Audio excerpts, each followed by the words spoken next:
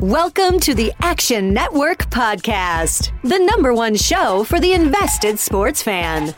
Ready? All right, here we go. From the 10, throwing end zone. Spectacular catch. They're saying it's a catch. Touchdown. You see, most gamblers, when they go to gamble, they go to win. Oh, my God. That's incredible. Big bank, small bank, I like to make money. All right? That is the ultimate kibosh. You want to bet? And we are underway. Hello, everyone. Welcome back to the NFL Week 8 Fantasy Flex on the Action Network podcast. I'm Matthew Friedman, the editor-in-chief of Fantasy Labs. With me is Sean Corner and Chris Raybon. Sean is our director of predictive analytics and one of the top in-season fantasy football rankers for the past half-decade. And Chris is a senior editor and analyst at the Action Network and a co-host of the Action Network show on Sirius XM Fantasy Radio. Gentlemen, Week 7, were you the hammer or the nail? I would say the hammer. In season-long leagues, I have Latavius Murray or Chase Edmonds pretty much on every team. And unfortunately for Eliot, I had to face him this week. I had Chase Edmonds and Aaron Rodgers go off, so I apologize to Eliot for that. But he's taking our Dynasty League anyway, so I'm sure he's fine with it. On the Dynasty topic, in my Best Ball Dynasty League, I have Patrick Mahomes and Matt Ryan as my top two quarterbacks. So you can sense from that how my week probably went. Raybon, how about you? Yeah, this was not a great week for me. For one, I'm just pissed at the Chargers. Bet on them and thought they were going to come through. But every quarterback, it seemed like, that I had any type of investment in, whether it was season-long, DFS, didn't score fantasy points for a variety of reasons. Some got hurt. Some were in games and just didn't do – like, it was just a crazy week quarterback-wise, which threw me off a little bit. So Sean mentioned at the top of the show, Eliot. He's talking about Eliot Crist, who is our guest. He's the chief product officer at the Quant Edge and a longtime veteran of the fantasy industry. He is joining us this week to break down the players at the top of our rankings, which, by the way, are available at actionnetwork.com/fantasy. We are discussing the guys we are high and low on. We're speculating on some props. And at the end of the show, we're answering your Twitter fantasy questions. Eliot, thanks for joining the show. Of course, really pumped to be here. Three legends of the industry. Thanks for having me. Sean beat me up a little bit, but when you're starting Joe Flacco and Damian Williams in your Dynasty League, you're not exactly expecting big things. To be fair, he inherited that team too. That wasn't his fault. Yeah. So other than the bruises that Sean inflicted upon you, what are you taking away from Week 7? You know, snaps and weighted opportunity continue to be king for the running back position, right? I mean, these backup running backs, obviously, we didn't know Chase Edmonds was going to play that much. It could have broke the slate. It's one of the guys that I would have had 100% exposure to, 100% Latavius Murray. These backup running backs that come in and they're going to see 90% of the snaps because there's no other running backs on the team are the guys that I want to continue to target week in and week out, regardless of matchup, right? Murray was competing with snaps with Dwayne Washington and Zach Zenner, who was signed like 3 days earlier. Even if the game script didn't go his way, he was still going to see, 5 to 7 targets. That's a Saints team that's targeted the running back 30% of the time for 3 straight years. Slightly inflated with Alvin Kamara, but still that's what they want to do. So I just want to continue to capture volume, and I'm not necessarily that scared of the backup running back as sometimes people get. Let's start by talking about the quarterbacks. At the top of our rankings, we have Deshaun Watson, who is facing the Oakland Raiders, Russell Wilson going against the Falcons, and Tom Brady going against the Cleveland Browns. Those are the three guys pretty consensus-y at the top of our rankings. Eliot, how do you feel about those guys? Is there anyone else that you would kind of put at the top of the quarterback board? Yeah, I mean, I think Wilson and Watson are probably your two raw projected top quarterbacks this week. Anytime a quarterback has rushing upside, I mean, the Konami code, that rushing upside just creates such a high floor and ceiling. I mean, Lamar Jackson last week, right, had 130 passing yards and 20-60K points. It's anytime you can add that, it's something that I'm always looking to attack. And when you add in the fact that the Falcons secondary couldn't cover the three of us, and the Raiders secondary just got shredded by the Packers, and it's one of the bottom 5 secondaries in the NFL. They just traded Garyon Conley too. I think both those guys are in great matchups. And Tom Brady's a guy that I never play in DFS, especially at an inflated price tag. The Browns should get both cornerbacks back. I don't know if he's got that 30-plus point upside that I'm really chasing this week. Yeah, I would especially be able to get open against the Falcons because I would be playing in the slot. I would be the goal line second blocking tight end that you might throw one pass every 4 weeks to. Nice. Outside of Watson and Wilson, who else are you relatively high on this week? DraftKings has done such a good job. DFS for quarterbacks is very different this year than it was in the past with the way they've kind of changed their pricing tier. And there's not really those 4 to 5K cheap quarterbacks and great matchups that you can stream and punt. But this week, Ryan Tannehill takes on a Bucs defense their secondary is as bad as it gets right there. And their run defense is almost as good as it gets. So they're really a pass funnel. He did run 5 times last week. I think there's a way for him to get to 20-plus points in this one. And, I don't hate streaming him this week. All right. Corner, how about you? Who are you relatively high on this week?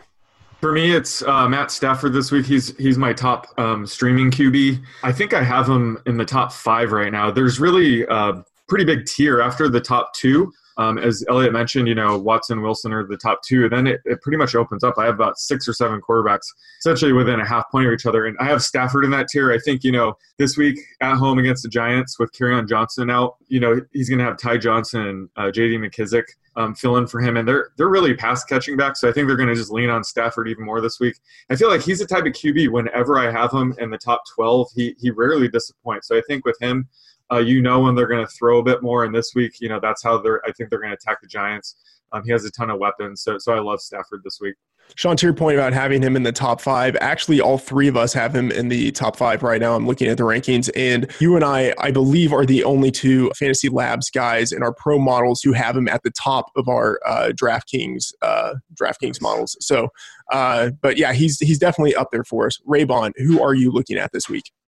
I think Gardner Minshew, going up against the New York Jets, coming off a short week, is in a good spot. He's faced some tough defenses this year, New Orleans, Carolina. He still put up 27 on Carolina, but came down to earth against New Orleans. So, also Denver. I think people might not know kind of how to judge him, but this is actually a tougher matchup for Leonard Fournette. The Jets came into that Patriots game as a top 5 run defense. And I know they gave up the 3 touchdowns to Michelle, but I don't think it's going to be easy to run on them. And Minshew has been a guy who he's played well. He can run a little bit, and that Jags offense is still going to have the advantage overall on the New York Jets. So I think you look to him for your top kind of streamer DFS play. And then Teddy Bridgewater, if Breeze is out, I think he's another streamer. I don't like his price on DFS. It's a little high at 5.9K, but he's been playing well. Still has Michael Thomas, got other guys involved, Josh Hill and whatnot. And Matt Moore going up against the Green Bay Packers. Andy Reid doesn't like to run the ball. So, even when they were up big against the Broncos last week,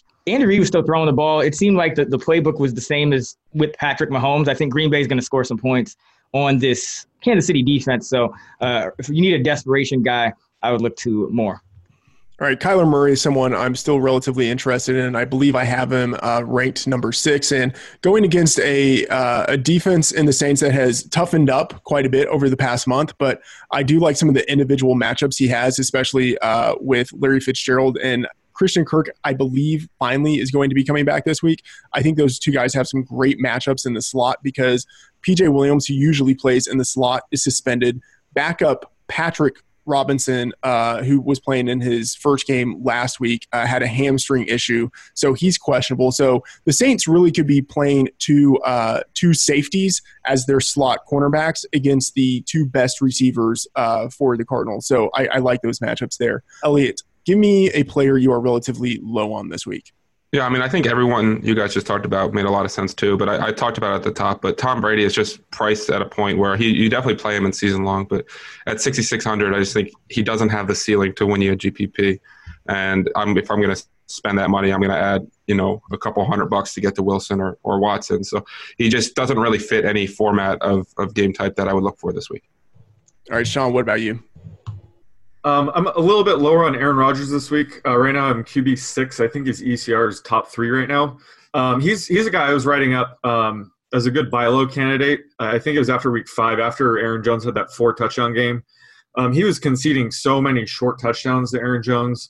I felt he was bound for some touchdown regression, and I did not expect a 430-yard 5 touchdown game through the air. But this week at KC, people might think that it's going to be a shootout, but with Patrick Mahomes out, I think they're going to lean on the running game a little bit more than we think. That's definitely how they should probably attack this defense. So, I'm expecting him to regress back down to 207 yards and 2 touchdowns. So I'm just managing my expectations from going forward is he's going to be conceding some touchdowns to the running backs. And, he was a great buy low candidate in week 6, but I think this week I'd be selling high if I could. Yeah, and to your point about a potentially low-scoring game or lower-scoring game at Kansas City, the Arrowhead under with Andy Reid has been one of the most profitable unders in all of football in the Reid era. Raybon, what about you? Who are you relatively low on? For me, it's Jimmy Garoppolo. The 49ers just don't throw the football a lot. Now they're playing Carolina, who, they're on bye, so we might have forgotten that one of the best pass defenses in the league forced Jameis Winston into 1 million interceptions, but they were, coming into that game, excellent all season long, top 10 in early down success rate through the air. So I don't think that this is going to be a week where Jimmy Garoppolo goes off. He's been kind of up and down, and I think San Francisco is going to continue to do what they do with the ground game. All right, and then one guy I'm relatively low on, Matt Ryan. We all have him in our rankings, but I think there's some uncertainty as to whether he even plays this week. And then if he plays going against a Seattle defense, which is not what it used to be, but I think could still be fairly ferocious going against a guy who tends to be a pretty pocket-bound passer anyway, and who at this point would have even more mobility issues with the injured ankle. So if he plays, I'm going to be relatively down on him this week. Sean, give us a prop that you are thinking about. I should say everyone should check out the Fantasy Labs prop tool, which for the NFL season, the bets that we have graded with a bet quality of 10 have a 60% win rate, a 61% win rate for all the bets with a quality of 9. So a lot of profitable possibilities with the prop tool, especially now that NBA is starting. Everyone should definitely check out for NBA as well. Sean, what prop are you interested in for quarterbacks? So at QB, I'm going with Matt Moore, total passing yards this week at home against Green Bay. I think this is a critical projection to get right because, that's going to dictate our projections for guys like Tyreek Hill and Travis Kelce. So right now I have his line set at 248.5. I'm going over. We saw what Derek Carr was able to do last week. I think he went for 293, and that was without Tyrell Williams. And again, I'm not confident at all that Andy Reid goes to the ground game. And I think Green Bay, how you look at it, whether they run, whether they pass, they're gonna score some points against this defense. So I think whether it's garbage time yards or it's just Andy Reid throwing all first half, Moore will get his yards. I'll take the under here. I'm a Mahomes truther and a more pessimist. So the combination of those two things will kind of lead me to take the under here. Although I am very bullish on Andy Reid and think that he's probably one of the most underappreciated NFL coaches in history. Given 3 extra days, I could see how he could be able to concoct a game plan that could give Moore some added value. But I'm still pretty pessimistic on him, so I'll take the under. Are there any Matt Moore truthers on planet Earth, other than maybe his mom? Matt Moore, that number sounds about right. I'd probably lean a little bit over on that one just because he also has a lot of guys that can get a ton of yards after catch, and that number can blow up pretty quickly. We know how much Andy Reid loves to throw the football. One side note, I've never seen someone's head fit in their helmet less well than Matt Moore's did on Monday Night Football. That's fantastic. All right, let's talk about some of these running backs. Eliot, at the top of the show, you mentioned kind of the dependability of volume and how it translates to what we see at the running back position and production. Right now, the three running backs at the top of our rankings, Christian McCaffrey going against the 49ers, a tough matchup there. Dalvin Cook going against the Washington Redskins on Thursday Night Football, pretty nice matchup for him. And then Leonard Fournette going against the Jets, who were just demolished on Monday Night Football. What do you think of the guys in the top 3? Is there anyone you think should be in there? I mean, Saquon is someone who obviously could have an argument. Yeah, I would say Saquon certainly has a strong argument. He's going to play 90% of the snaps, be involved in the pass game. Shouldn't be in that rainy mess that was last week. But those top 3 guys they're all going to play 80+% of the snaps, and Dalvin Cook has a little bit of risk, just blowout factor with Mattinson coming in in the fourth quarter. But McCaffrey for me is matchup proof. Anytime you play 100% of the snaps and see 6, more likely 8+ targets, it's really hard for you to have a bad game. Yeah. Who else are you relatively high on this week? Yeah, I really don't ever shut up about snaps and weighted opportunities, so I'm going to talk about Le'Veon Bell this week. I think this is where the Jets' schedule starts getting a little bit easier, and that as long as Bell continues to play 90+% of the snaps, and he's going to touch the ball 20+ times, he's got some touchdown regression too. I think Le'Veon Bell is a strong candidate, and it's Tuesday, so it's really hard to know news at this point. But if there are questions on David Johnson and Chase Edmonds is going to get the full workload again, at 6,200 with no other running backs on the team, I will be all over him again this week. That is really insulting to Spencer Ware, who I believe was just signed with the Cardinals. But yes, yes. Spencer Ware is slightly better than Zach Zenner, but still not someone I particularly care about. Right. No running backs to speak of. Sean, who are you relatively high on this week at running back? So right now I'm assuming that Drew Brees and Alvin Kamara will sit out this week. I mean, there's really no reason to rush him back at home against the Cardinals with their bye next week. So right now I have Latavius Murray as my RB6. He's a guy, talked up all preseason. He's the type of running back I like to target in round 6 or 7, a guy that might get, flex value even when Kamara's healthy. But if Kamara's ever out, he's an RB1. And luckily, we've seen one game already of that, and hopefully we get another one. And then, once Breeze returns, I think Murray might hold flex value. I think, they'll incorporate him pretty much in the Mark Ingram role going forward. So I think, this week he's a smash spot, RB1 at home against Cardinals. Eliot mentioned Dwayne Washington and Zach Zenner earlier. They combined for 9 snaps. So, I mean, he was a true workhorse back. So he's a top 6 running back in my model. And then the other guy is David Montgomery. I mean, I talked up Monty, I think last week or the week before. I'm still sticking with him. The Bears got behind pretty early. So last week I'm willing to overlook that brutal game. But, he typically does better in games the Bears win. He's averaged 4.5 more points in their 3 wins. So, this week at home against Chargers, they're -4. I think this game script sets up better for Monty. So I'm treating him as, borderline top 20 running back this week. But I think he's another good guy to buy low on right now. All right, Raybon, who are you interested in? Well, it starts with Ty Johnson. Mentioned Kerryon Johnson. Looks like he's going to miss some time. So I think you want to add him on waiver wire. And you might get a few weeks out of him because Kerryon has missed time in the past. Also on DraftKings, he's 4.9K. And, going up against the Giants as a home favorite, I think that's a really good spot for him. I think McKissick got a little more work last week because the Lions were behind big to the Vikings. So when the ball is on the ground, I think it will be more with Ty Johnson. And then some other guys who going a little under the radar, Devontae Freeman, he's 5.5 on DraftKings, and no Ito Smith this week. And Freeman has been catching a lot of passes lately, a lot more than we're used to. He's got a few receiving touchdowns over the past few weeks. And Tevin Coleman, he's at 5K. Carolina, I mentioned, they're outside the top 20 in early down rushing success rate on defense, but top 10 against the pass. So San Francisco, 33.7 running back carries per game. They have 202 running back carries. They've only played 6 games. The number 2 through 12 in the league have all played 7. So like the upside for Coleman, even though he's probably going to split work with Breida. And then desperation, if you need him, probably Wendell Smallwood looks like he's going to be the lead back on Thursday night against the Vikings because AP has a high ankle sprain and Chris Thompson questionable as well.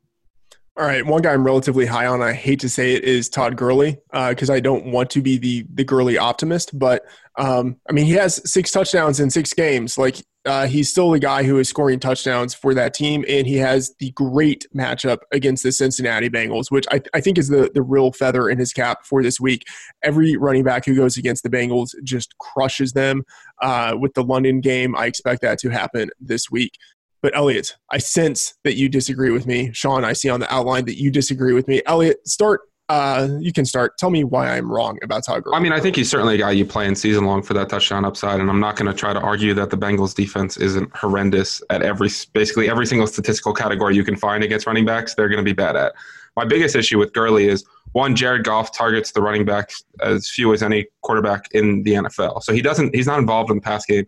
And 2, he looks like dust, right? He has no ability to cut. He's basically just just a straight line athlete at this point. And it's really hurt him, and he's living on touchdowns. And if he doesn't get those touchdowns, he's going to completely kill your lineups. And specifically DFS, I can't spend $7,400 on him in DraftKings this week. Yeah, in DFS, I definitely wouldn't want him, especially in cash. Sean, where are you on Todd Gurley? Similar, season-long leagues, obviously you're firing up as a, low-end RB1, but, 7,400 on DraftKings is way too high. I think his ceiling is a bit lower because, they should blow out the Bengals. So you would think that they would, find this game as a way to sort of limit his touches. So I'll be looking to see if Malcolm Brown is active. I'll probably lower Gurley a little bit more. I just think they could use the second half to put him on ice. And the other guy I'm low on is Derrick Henry. I have him just outside the RB1 tier. The Buccaneers have been absolutely brutal against running backs. The only running back that's cleared 40 rushing yards on them was Alvin Kamara. And they've faced some great running backs. I mean, they faced Todd Gurley, Saquon Barkley, 49ers, Christian McCaffrey twice. So, I think the Titans will be wise to air it out this week. And, with Henry, you're always, having to bank on a goal line touchdown. But this week, I don't know if you could bank on many yards. So he's going to have to score. So I don't want to be put in that situation. I'll be fading Henry and DFS this week. All right, one guy I'm relatively low on is Nick Chubb playing on the road against a very tough Patriots defense. At Raybon, I believe you are also relatively low on Chubb. What are your thoughts there?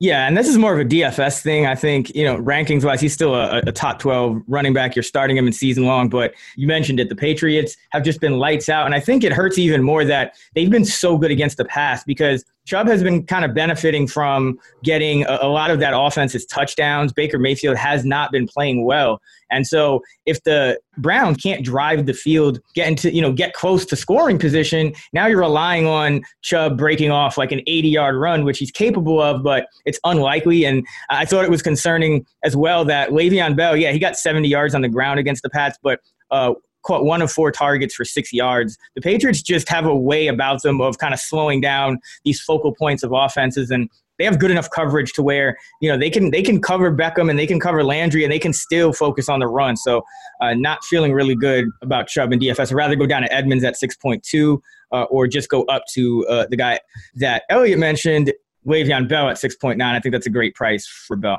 All right, Sean, what do you have for us for a running back prop? So with Kerryon Johnson out this week, I wanted to do Ty Johnson's total scrimmage yards, so rushing plus receiving yards at home against the Giants. Right now I have the number set at 64.5. I'm going over just based on pure touches. I think he can get to 16 or so because he had double digits last week. And again, I think McKissick mixed in a little more than he would most weeks just because of the negative game script. So I think you'll see both of the backs. But Detroit, Darrell Bevell and going as a home favorite against the Giants team that may not even be able to score that much. I think that, Bevell will still lean on the run game enough to get Ty Johnson over 64.5 yards. Sean, I feel like you're pretty good at setting these lines, man. Like these are pretty sharp. I agree. Over. I think at the end of the day, Bevell, the Lions want to run the football, and it's really hard for me to ever take an under against the Giants in general because that defense is so bad across the board at everything. I'll take the under here, not because I think this is a really tight line, but I have a little more to the under here. So I'll go under in part just because we really don't know what we have in Ty Johnson. McKissick could get more of the workload, and I just don't really want to trust the Lions offense all that much. Like they could lean a little bit more to the pass without Kerryon Johnson there. So that's what I'm thinking. If they happen to bring back CJ Anderson or something, we'll avoid this prop. I don't know about that. I don't like that as the person who has the under. I don't know if I agree with that. That wasn't stated beforehand. So yeah, I veto.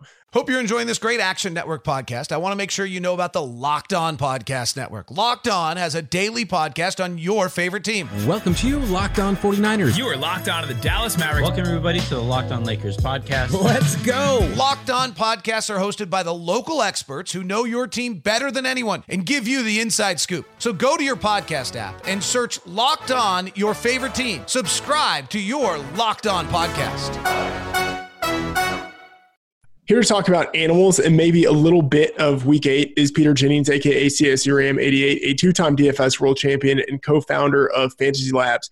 Pete, besides dogs and I am assuming Rams, what is your favorite type of animal? Favorite animal growing up was a cheetah, still is. Not a fan of Tyreek Hill off the field, but a big fan of cheetah on the field. Let's get into Week 8, the main slate. How are you going about approaching cash games and GPPs? Well, we just got big news that Kerryon Johnson is done. So that makes Ty Johnson a huge play on the slate, and I think that's going to be one of your locks. So after that, trying to figure out how you want to build around him is a big factor. You have a couple really big games in terms of totals, and those will be chalkier options, and there's some really nice contrarian pivots as well. So interesting week, and I'm excited. All right, at quarterback, who are you looking at? So I think Deshaun Watson's the safest, great quarterback to pay up for. Against the Raiders, we saw what Aaron Rodgers just did last week. Now at home, Watson, we've seen huge games already this season. He has rushing upside as well as a rushing floor. Even without Will Fuller, I think he can have a really big game. I'm happy Kenny Stills is back, and he's my favorite option. Next would be Russell Wilson, who's a little bit more expensive going against this putrid Atlanta defense. He's on the road, but he's an awesome play as well. I have Watson a little higher, and he's 100 cheaper, so maybe Wilson's a better tournament play. And I think Matthew Stafford's interesting, as well as Ryan Tannehill, if you want to spend down. All right, at running back, who are you looking at? I mean, I'm going to be looking at Ty Johnson. I think he's a really, really, really good play. We'll see what ends up happening if they pick anyone else up. We're recording this here on Tuesday, but even at 4,900, going against this Giants team, he's way too cheap. He's going to get a lot of opportunity, and he's one of my favorite plays on the slate. Latavius Murray, I think on DraftKings also still is a really strong value at only 5,800. We saw what he was able to do last week. Obviously, we want to see what happens with Alvin Kamara, but if Kamara's out, he's the best play on the board, or right there with Ty Johnson. And if Kamara's in, I still think he's a solid play. Don't mind David Montgomery. Leonard Fournette's really nice with all his usage. And then it gets tricky because we have some other guys who I'd like to play in tougher matchups. Someone like Nick Chubb's been awesome, but he's going against this Patriots defense. And Josh Jacobs, who I like as well, is going against Houston, who's actually been a little bit better than people think against the run. So it's an interesting position to say the least. At wide receiver, who do you like? Yeah, wide receiver, I think Kenny Stills is going to be really popular with Will Fuller out. I like him. I think he'll be popular as a stack with Deshaun Watson. All the way at the top, DeAndre Hopkins, I think, is another really strong play at 8,100. Outside of that, then you start getting into some sneakier GPP-type plays. Mike Williams is popping for me a lot. He's a big buy low in terms of air yards as well. Big upsides, touchdown regression, hopefully, coming for him. D.D. Westbrook just had a really nice game. I think he's interesting. Cortland Sutton with the Emmanuel Sanders trade going into Indianapolis, another guy that I want exposure to. And Keenan Allen's still too cheap at 6,400. Disappointing second half, obviously, last week, but I like Keenan Allen quite a bit here in week 8. And tight end, who do you like? Yeah, I was really happy to see Goddard finally go nuts. I have a ton of him in best ball and season long. And 2,800, I think he's interesting. It is a really tough matchup going into Buffalo, but he's priced way down. Going to be watching Evan Ingram. He was kind of hurt coming into the game, played really poorly last week. Just want to make sure he's okay. But assuming Evan Ingram's fine, he's a great play. Austin Hooper with the trade of Sanu should see even more targets now at home versus Seattle. Hunter Henry's a really good play. And hopefully George Kittle finally starts going off at some point. Off the board tournament play, I'd say, is TJ Hawkinson against the Giants. Definitely buying his talent. And a good matchup here. And Darren Waller will be the chalk, and we'll see how I handle him. All right, and are there any stacks that are a little contrarian that you are considering for tournaments? Yeah, so I just mentioned Hawkinson. I think Matthew Stafford paired with any of the guys outside of Ty Johnson will be a little contrarian and potentially leverage off of him. I do think stacking Stafford and Ty Johnson also makes sense, given that Ty Johnson's a really elusive pass-catching back. But if you want to gain leverage versus the field, I think going something like Stafford Hawkinson or Stafford Galladay or two of those options makes a ton of sense. And running it back with some of these Giants, I think, is a really intriguing play as well. Games indoors, and I think it's a really good spot for the Lions passing game. All right, that was Peter Jennings with his DFS thoughts for Week 8. Okay, let's talk about the players at the top of our wide receiver rankings. We have DeAndre Hopkins going against the Raiders, Michael Thomas going against the Cardinals, and Chris Godwin sneaking in at number 3 going against the Titans. Eliot, where are you with the wide receiver rankings? Anyone else you think should kind of be included in that top tier? Man, Chris Godwin has been something else this year just in terms of pure volume. That Titans matchup doesn't scare me. Patrick Peterson back with Michael Thomas. We'll see if he potentially shadows him. I don't necessarily know that he will, but if he does, that certainly can impact Michael Thomas a lot. And the Raiders are horrendous. No Will Fuller. That probably it leads to an increased target share with DeAndre Hopkins. So, I think in general, those are probably the right guys. Cooper Kupp could be in a really strong position this week where, prior to these last 2 weeks, he's just been going into last week, he was averaging 11.5 targets per game, has a ton of touchdown equity in that offense, and the Bengals are out of corners. So if they don't do it on the ground, there's a really good chance that it's Cooper Kupp. I think he's in the top tier as well, but those 3 guys are the top 3 guys for me this week. Yeah. So aside from those guys and Kupp, who else are you relatively high on? Kenny Galladay. Sean talked about it in the opener about Matthew Stafford, and I think Kenny Galladay is a great guy to go back to this week after he had probably his worst game in the history of his NFL career, right? I mean, the last 2 years, he's seen like 27% of the targets or more in every game, and then he saw 4% this past week where Stafford threw 42 times, and I think he saw 2 targets. I think he's a really good bounce-back candidate. The Falcons are continuing to get decimated up top. I think Metcalf is one of those guys that has a really high ADOT and has an opportunity to take advantage of that. And Allen Robinson's just a guy that, especially in DFS, continues to go ignored, continues to go underpriced. He was going into last week, he was one of 2 players in the NFL with 40% air yard market share and 25% target share. He looks phenomenal, and he gets the ball all the time. And so I think Allen Robinson's a guy I really like this week as well. All right, Sean, what about you? So I'm loving A.J. Brown right now at 4,100 on DraftKings. They're at home, like I mentioned, against the Buccaneers. I think the way to beat them will be, to throw it.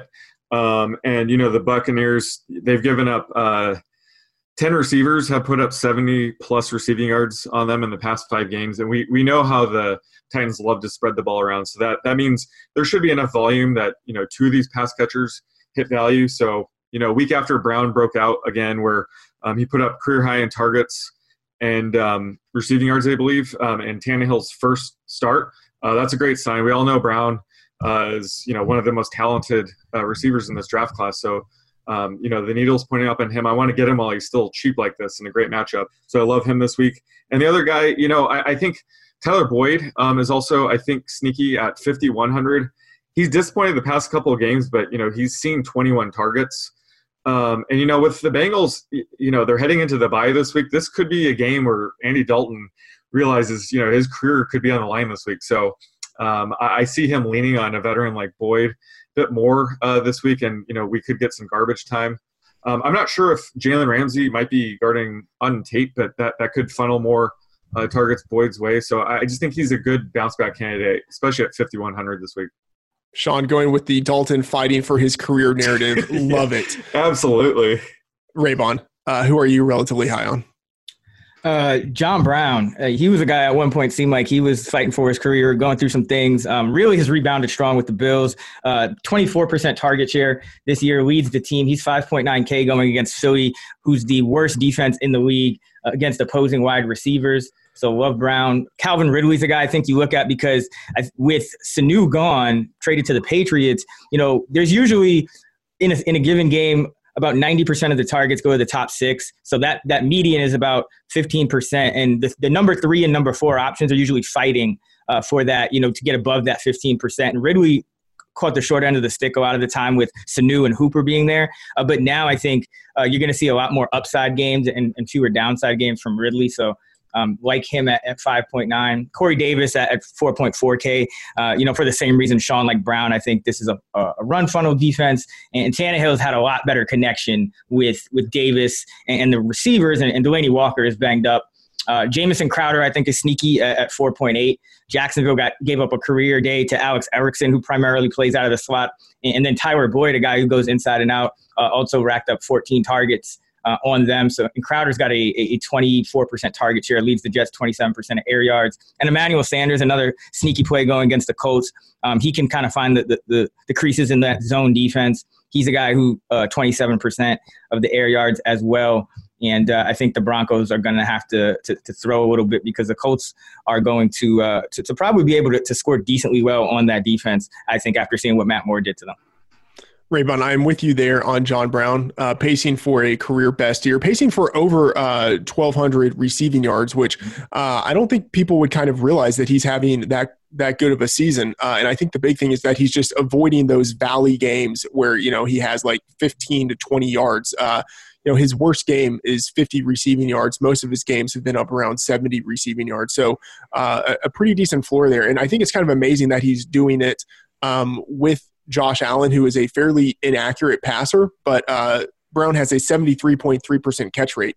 And I think part of that is just maybe because of the way that they're using him. Like if they're just throwing it deep, it might be easier for a guy like that just to go catch the ball. And in some ways, maybe it's easier for a quarterback with accuracy problems to be more accurate deep if he's throwing it to his speedster. Raymond, go. And maybe if you trade a guy who has like a 42% career catch rate to the Oakland Raiders, you're a little more accurate. Because it's funny because like Foster also had like a 63% catch rate and he was getting all deep targets last year. He doesn't even play So I think Zay Jones was bringing down Allen's completion percentage a little more than we think.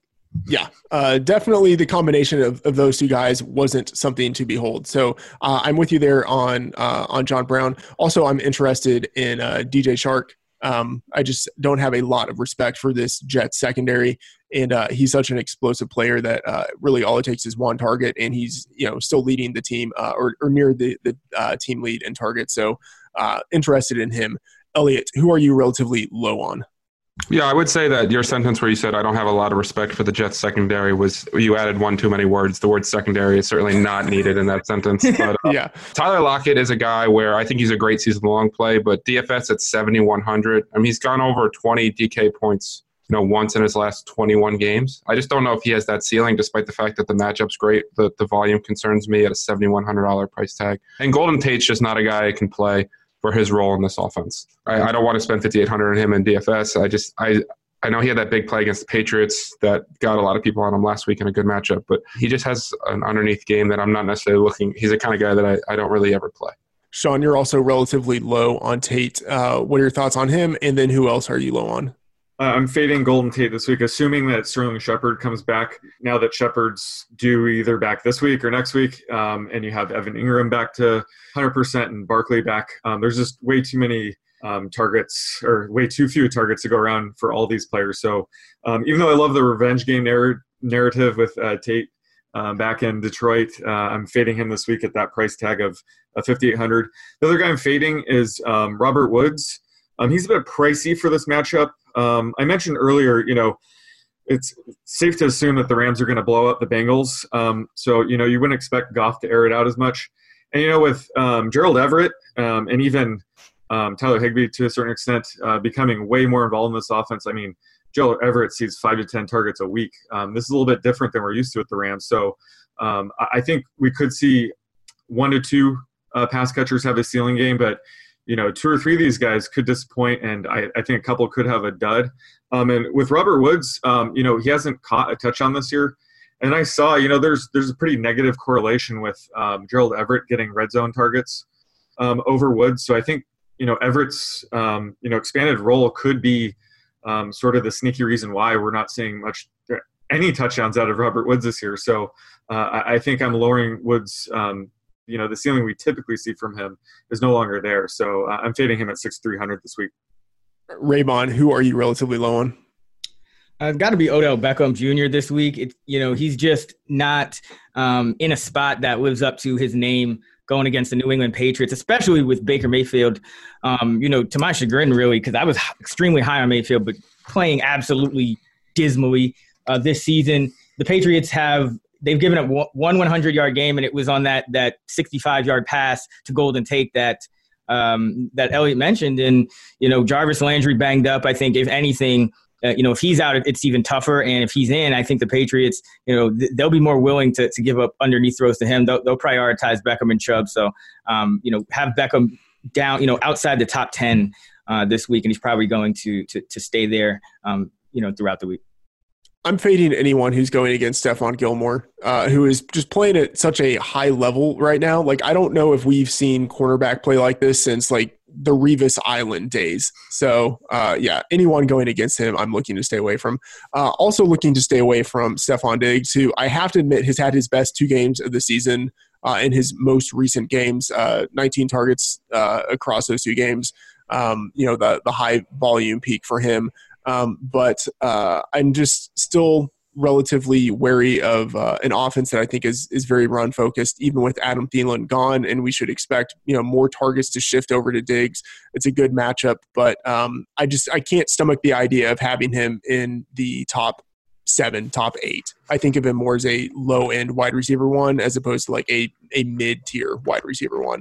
I'm still, I guess, overall optimistic on him. I just want to put a pinch of pessimism within my optimistic strain. Sean, give us the prop for wide receivers. So I'm going with Kenny Stills this week at home against the Raiders. With Will Fuller out this week, I feel like I was being conservative with Stills projections, and he's still popping in our models because he's only 4,700 this week. So needed your guys' help to sort of sharpen it up. But right now I have Kenny Stills at over under 61.5 receiving yards.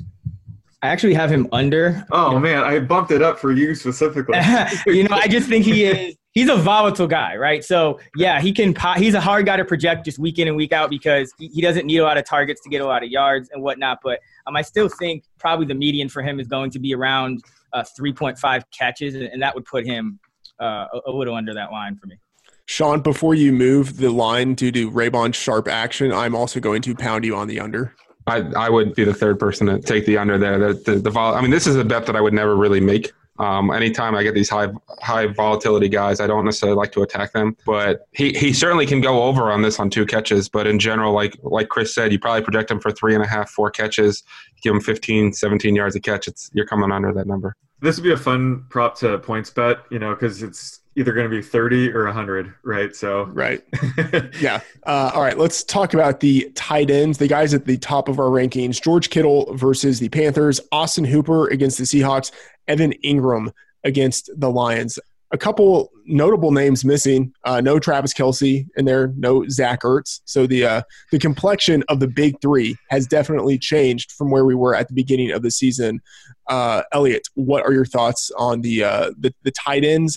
Anyone you would include at the top of the board? Yeah, my big concern with Hooper right now is it's Tuesday and we don't know the status of Matt Ryan. So that it's really hard for me to give analysis on him. But I think Darren Waller – obviously, listen, I don't want to be a fish and just talk about the last big game he had, but as long as you continue to lead the league in market share of air yards and be up there in that 25% target share range, you're going to be in a really good position. And, I anticipate the Raiders having to play from behind in that game, and those are the kind of games we've seen Darren Waller have big games, whether it was last week or the game against the Vikings. The games where he's been real popular and gotten in trouble, like the Colts, where everyone thought they were going to play from behind, and he had, 4 for 48 in the first quarter and then saw one more target the rest of the game because they wanted to go run heavy. So I think he's probably in that conversation. And, Hunter Henry is a guy that as long as he continues this role of 8+ targets, I think he's got an ADOT of 12.3 this year, which is 3rd in the NFL. Like not among tight ends, but in the NFL. I think Hunter Henry is a really strong play this week as well. Yeah, I'm with you there on Hunter Henry. Subpar matchup against the Bears, but great volume, great production. Small sample in that he's played only 3 games, so you still kind of want to see how it shakes out. But what we've seen out of him so far kind of confirms what we expected out of him entering the season and what he has flashed previously in his career. So I'm relatively high on him this week. Sean, who are you high on? First off, I just want to say in regards to Austin Hooper, I don't really care if Matt Ryan or Matt Schaub are starting. He's still my top 3. I mean, we saw Matt Schaub. Hooper had 1 catch for, I think, 12 yards until Matt Schaub came in with the last 5 minutes, and then he racked up 3 catches for 30 yards and a touchdown Schaub. So Schaub's a guy that might pepper Hooper even more. Who knows, especially with Sanu gone. But, yeah, I love Dallas Goedert this week. He's 2,800 on DK.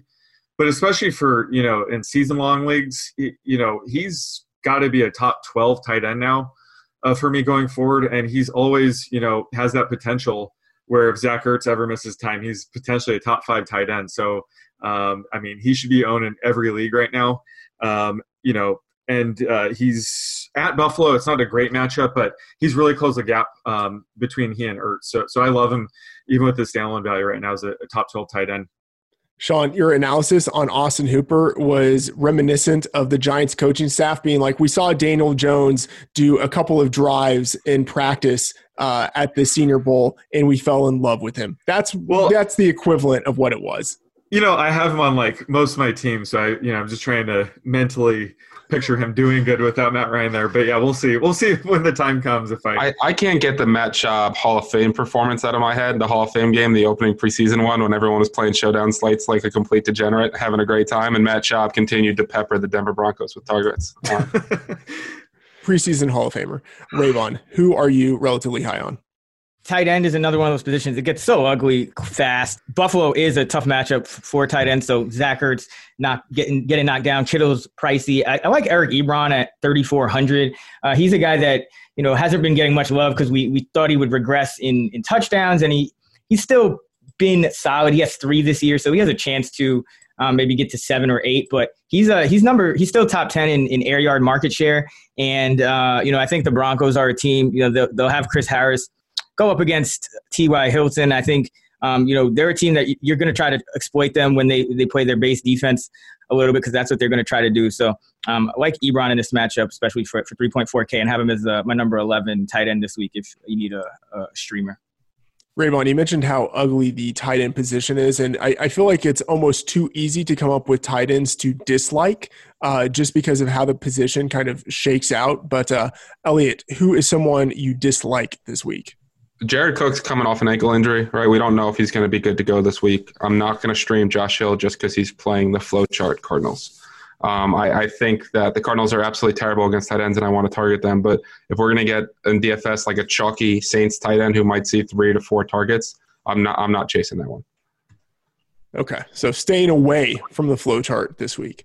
Rhett Ellison might have something to say about that, but Evan Ingram would agree with me. But Rhett Ellison, right? Okay, Sean, who are you staying away from?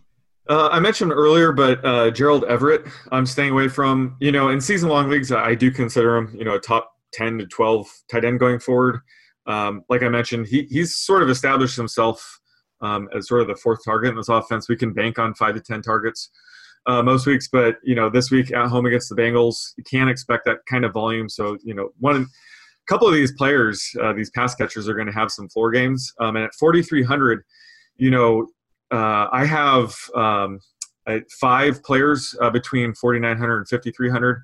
I'm getting 5 more projected points, so it's worth spending up just a few $100s to reach into that second tier of tight ends. So at that price point, I'll be completely off Gerald Everett this week in GPPs. Rayvon, who are you relatively low on? I already mentioned it, but Zach Ertz, Buffalo, number 2 against the tight end last season. Same thing this year. Just a tough matchup with those safeties, Poyer and Hyde. They'll focus on Ertz. So I do think Goddard probably has a better shot because, Ertz will be the priority, and Ertz is kind of sandwiched on DraftKings, between Evan Ingram and Hunter Henry. And I don't think it's the week to be contrarian and try to go with Ertz. I think you want one of those two guys or Austin Hooper, over Ertz this week in the tough matchup. All right. Well, I will be the lone voice in the wilderness that is fading Austin Hooper. I don't think the matchup is too prohibitive going against the Seahawks, who again aren't what they used to be, but just hard to trust him in an offense that's diminished by the Matt Ryan injury. And I'm going to be fading the Schaub to Hooper one drive narrative that is lingering from last week. Sean, give us the tight end prop for week 8. First off, I think Hooper's line will be like 10 catches for 50 yards and a 2-point conversion. There you go. Bold call. I think this prop is critical this week. Travis Kelce receiving yards with Matt Moore. I mean, figuring out how low we rank Kelce this week is really tough for me. So right now I have his projection at 57.5 receiving yards. I'll take the over. If I'm going to go Matt Moore over, I have to go Travis Kelce over. And I think it really helps when that Tyreek Hill's back. That gives that guy that's going to take the top off that defense, allow the middle to be open a little bit more. I would love if Travis Kelce would stop doing this thing where he just runs into the nearest linebacker and then falls over trying to draw a flag every other play that he's fallen in love with, and would go back to being Travis Kelce. But I'll take the over here. Yeah, same. I'm going a little bit over. I think he's a player where, Freeman mentioned it, Andy Reid, great schemer, a lot of time to prepare. I think you can get Kelce yards after the catch. And Eliot, you mentioned it too. I mean, they've got to see on the film, especially with the extended break, Travis Kelce kind of, getting in his own way a little bit at times. And, this is how the NFL works. Things kind of even out and guys make adjustments. So, again, I just think that the Chiefs are going to have to get yards against the Packers, and I don't think that Andy Reid is committed to doing that on the ground. Okay, I'm either a donkey or I'm really threading the needle here because although I'm going with the Matt Moore under, I am going to go with the Travis Kelce over. In part because I do think that Moore is going to look to rely a little bit more on Kelce, and I think Kelce is due for a little bit of regression here. So yes, going with the Kelce over. Let's close the show out by running through the Twitter questions we have. Actually got a lot of them this week.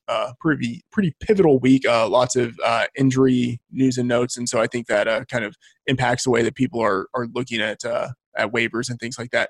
So, Eliot, I am starting with you. This is from Camille Sultan. Should I trade for Sam Darnold because of the second half schedule he will be facing?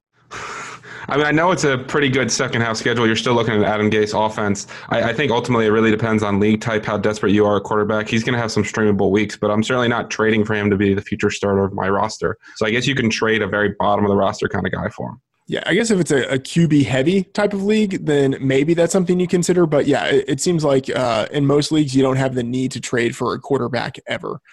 So that would be kind of my perspective on it. Sean, this is from Michelle Ann. At this point, I don't know whether to play both Boyd and Mixon. However, people keep trying to trade for Mixon. Why? Well, who cares why? You should definitely get rid of him. I think he still carries, the name value, but, right now I think I have him RB 28 to 30 for this week. The offensive line is brutal. He was standing on the sidelines. They had a goal line opportunity towards the end of the game. He was just standing on the sidelines. You don't want a running back in that position on a tanking team. So, I'm thinking, by the end of the season, like week 15, 16, when you're in the fantasy playoffs, they might be giving Trevion Williams an extended look or something. So I would sell low while you can. In terms of Boyd, I think you just hang on to Boyd. Like I said, he's seen 21 targets past 2 games. Just unfortunately hasn't put up great numbers, but a guy like that is better to have on a tanking team than a running back like Mixon. So I'd sell low. Sean, shooting from the hip, is Mixon the least valuable player in terms of fantasy for this season?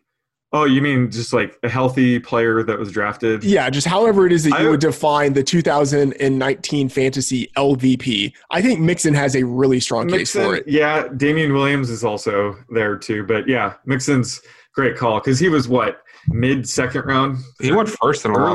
Late first to early second, yeah. Unlike Damian Williams, who was injured, you were starting Mixon for a number of your weeks, and you were just getting banged by having him in there. It's amazing that a guy who is averaging 12 carries and 3 targets per game has been as inefficient as he has. Chris, I'm kicking this to you. Nathan Coleman asked, who are your favorite sell highs and buy lows for redraft? Buy lows. I mean, I think, we tried to do it with Mixon, and that was the game for him to go off. So if you can get Corey Davis or A.J. Brown, the Titans receivers, they look like they're in a better spot with Ryan Tannehill. And as far as sell highs, anytime I see a receiver just go completely nuts, I like to try to sell high to just see if I can get somebody that will be a little more consistent. So a guy like Marvin Jones, his value will never be higher. Now, I think he is still going to be, wide receiver 2 or high-end wide receiver 3 most weeks. But he's a guy who overall, I think, is not going to be as consistent and not give you another 4 touchdown games. This might feel kind of dangerous, and people don't talk about trading defenses, but if you can somehow convince someone that the Patriots defense is going to continue to score a ton of points, I think you could maybe sell high on them. I'll take them. I'll take them right off. Yeah. This is unprecedented, but they're what is it, 1 touchdown and 15 passing and 15 interceptions or something? 18 interceptions. The passing against the Patriots leads to a 35 quarterback rating, and incomplete pass is a 39 quarterback. I mean, the Patriots defense is the fantasy MVP of the season. They're breaking fantasy football. Every time they're not on the main slate, I get super excited. And then yesterday, you see that the Patriots defense is going to be 50% in showdown GPPs, and they're priced with James White. Turns out they were the best play. It's absurd what they're doing. This is unprecedented. I'm big on, I think a lot of times we have these hard, fast rules, and there's always these outliers, and I just try to notice them, before the season I started coming around on, and it didn't quite work out, with him hurt, but Patrick Mahomes, outlier. You can't treat him like every other late round quarterback. I think the Patriots defense is the same thing. You just can't treat them like every other defense right now, because they're literally putting up, running back numbers. And if somebody is willing to sell, I personally think you should try to float deals out if you have extra, especially if you have extra wide receivers lying around, wide receiver 3 types. You package a couple of those guys and you can get the Pats defense and somebody else in return. It's all about knowing your league too, right? Yeah. If you're playing a low-end league, I saw someone post that they traded the Patriots defense for Alvin Kamara. There's some people. So Chris, I think it cuts both ways. So I agree with you that at this point they are the clear number 1 defense, and they have a lot of point scoring potential moving forward. That said, if you can trade them to someone who values them as if they are going to produce the points moving forward that they have in the past 7 weeks, because they're not I don't think it's likely that they're going to score as many points moving forward on a per game basis as they have previously. So if you can trade them at that value, I think that's where you try to trade them. Well, here's why I'm not trading them. Week 15 at Cincinnati, Week 16 versus Buffalo. That's an amazing fantasy playoff matchup. I want them on my roster. Okay, fair enough. All right, next question here. We have Eliot. This is from Michael Balk. Would you drop Damian Williams or Melvin Gordon to pick up Chase Edmonds? Yeah, I got to say, as someone who has way too much Damian Williams on all their best ball teams, this pains me to say this, but I think I would rather have Chase Edmonds going forward than Damian Williams. He's kind of – we're talking about a guy that's splitting snaps 3 ways. He's not really getting involved in the pass game. There's no Patrick Mahomes. And if something's really wrong with David Johnson, who's got a bum ankle and bad back, Chase Edmonds can win you a fantasy title. Melvin Gordon – I mean, eventually the man will run for over 3 yards, right? And as long as he's getting 16 touches a game, I'd rather have him than Damian Williams going forward. Yeah, Damian Williams, scariest environment imaginable. All right, Eliot, what content and tools should people check out this week at the Quant Edge? First off, thank you guys so much for having me. You guys are 3 of the best people in the industry, and it was fun to hop on a podcast with you guys. Check out thequantedge.com. You can start your free trial. We got betting and DFS tools, optimizers, wide receiver cornerback matchups, our injury-exclusive tool, picks on every game. So far this year, we've hit 62% across all NFL games. So we're really proud of that. So, check it all out at thequantedge.com and start your free trial today. All right, everyone, be sure to follow Eliot on Twitter at Eliot Crist. You can follow Sean, Chris, and me in the Action Network app at the _oddsmaker, Chris Raybon, and Matt F. the Oracle. Use the app to get real-time odds and track your bets for free. That is going to do it for this episode of the Action Network podcast. Check out the rest of our episodes and live shows this week. Please subscribe to and rate and review the show on Apple Podcasts, radio.com, or wherever you get your podcasts. See you again next episode.